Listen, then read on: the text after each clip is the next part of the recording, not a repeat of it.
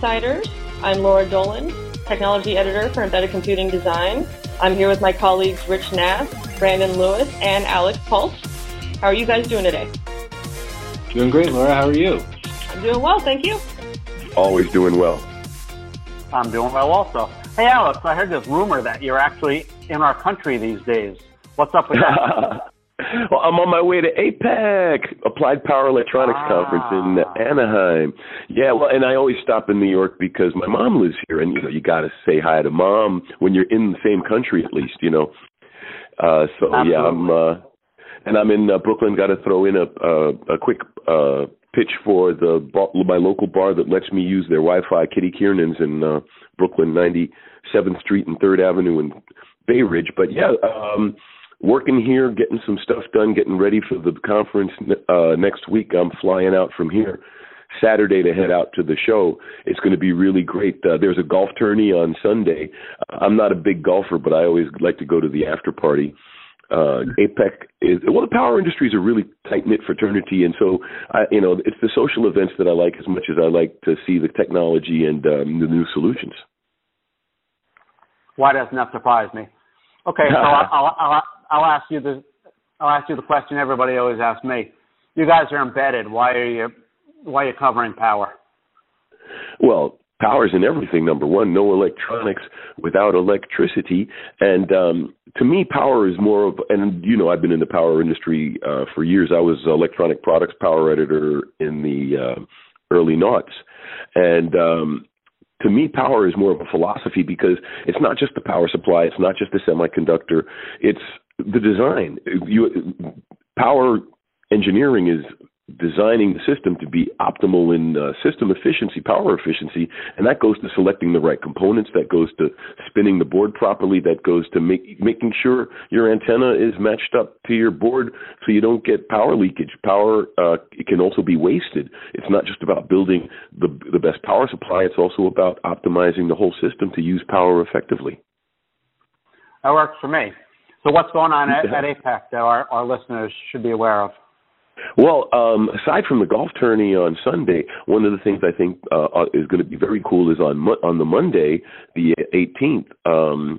There's the IEEE Power Electronics Mentoring Roundtable event, which I really like the fact that these conferences not just bring the technology out, but it brings the people together because you do need mentoring, you do need connections, and you do need to network in this industry. No matter how sophisticated the technology and how remotely you can work, you still have to look somebody in the eye and shake their hand once in a while when you try to make a business deal or understand a new technology and actually listen to the person who designed it to explain it to you. That's very good. Another thing that's been a big topic in the power industry for a while now, and I know that you've been all over this, Alex, is wide bandgap semiconductors, the whole SiC versus GaN arena. What's going on there? Do you expect any news out of the show there? I expect a lot. Well, number one, I expect a lot of news because GaN officially arrived, quote unquote, about a year or so ago, in that there were real parts out there by companies that everybody respected being used in real designs. And now we're seeing the next phase of adoption, that the prices are coming down, more packages are available, we're getting more automotive qualified devices, and frankly, automotive is going to be an area that will tremendously benefit from wide bandgap because that's an area where power density and weight and size are so critical and so significantly rewarded. You can get a lot more out of shaving 20% out of the weight of a car than you will the weight of a cell phone, although both are desirable.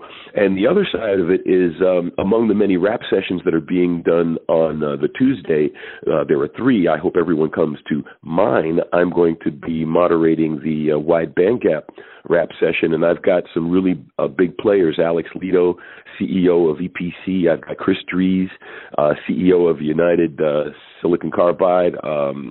I've got the CEO for GaN Systems going to be on the panel, and then a couple of people from corporations using the technology, like ST Micro, So we're going to we're not going to be talking about the promise of GaN and the promise of silicon carbide, because that's been done to death.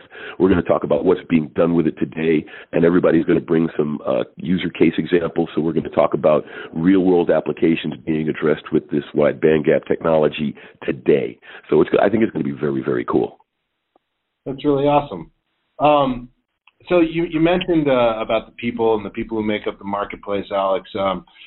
Speaking of the marketplace, about 6-ish months ago, Renesas acquired IDT. How do you see the health of the power electronics industry right now? What's the outlook for you?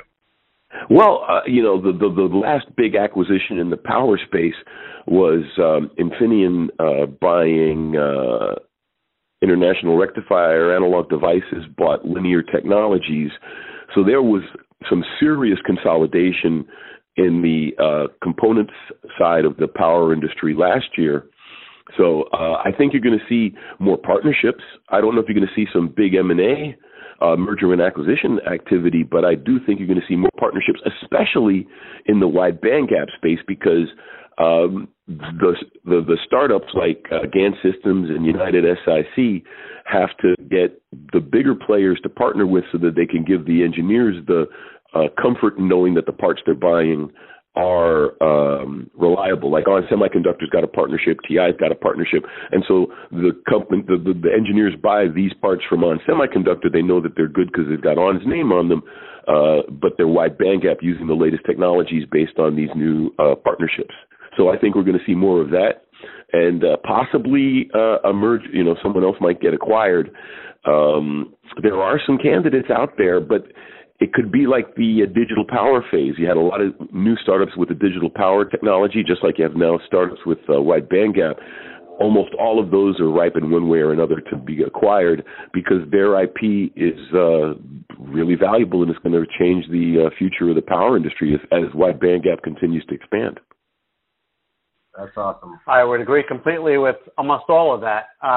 The consolidation in the space has been a little bit weird. Big guys buying other big guys isn't something that you normally see. No. And that's definitely what happened. And I'm not sure how good that is for competition. Well, and that's the biggest issue I have myself, because I don't believe in monolithic business models.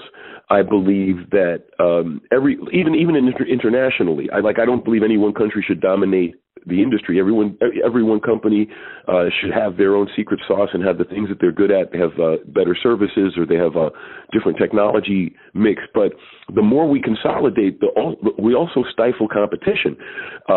One of the things that I'm working on is a book about how Tyco actually advanced the power industry by pissing it off.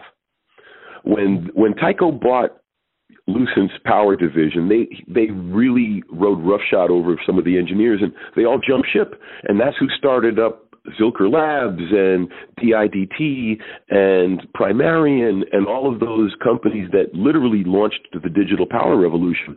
If Lucent had stayed Lucent, or Tyco had acquired them in a more healthy manner, those technologies would have been trickled out into the industry over a period of a decade or so, and we would still be just barely talking about digital power management and then the following aspects of Internet of Things, or industrial Internet of Things, because all of those revolutions in power came from spin-offs from all these engineers jumping ship because of the bad acquisition. So the more IP is consolidated in the hands of one or two companies, the less opportunity that IP has of getting out into the marketplace, because why release IP that can challenge your business model if you're already in charge of the industry?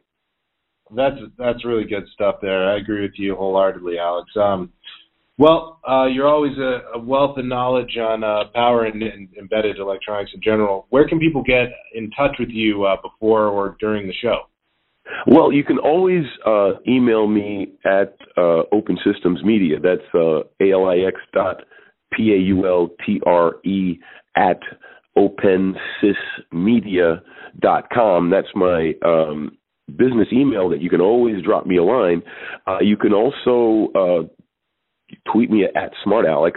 That's more of a personal thing, but you can always email me at the company. And also, if you know any of the people who work for the publication, just say, hey, Barbara, or hey, Rich, or whoever, let Alex know I'm looking for him. We're a tight-knit group here, and the messages get passed along very easily. That's good stuff. Well, we look forward to seeing what you have to bring back from APEC, Alex. Thanks. Oh, I am looking forward to as well. But you know what I tell people when they ask me what I'm looking for at these shows? I always tell them I'm looking for my friends. The technology will be presented to me, but I may not see some of these people for another year. That's awesome, Alex. Thank you.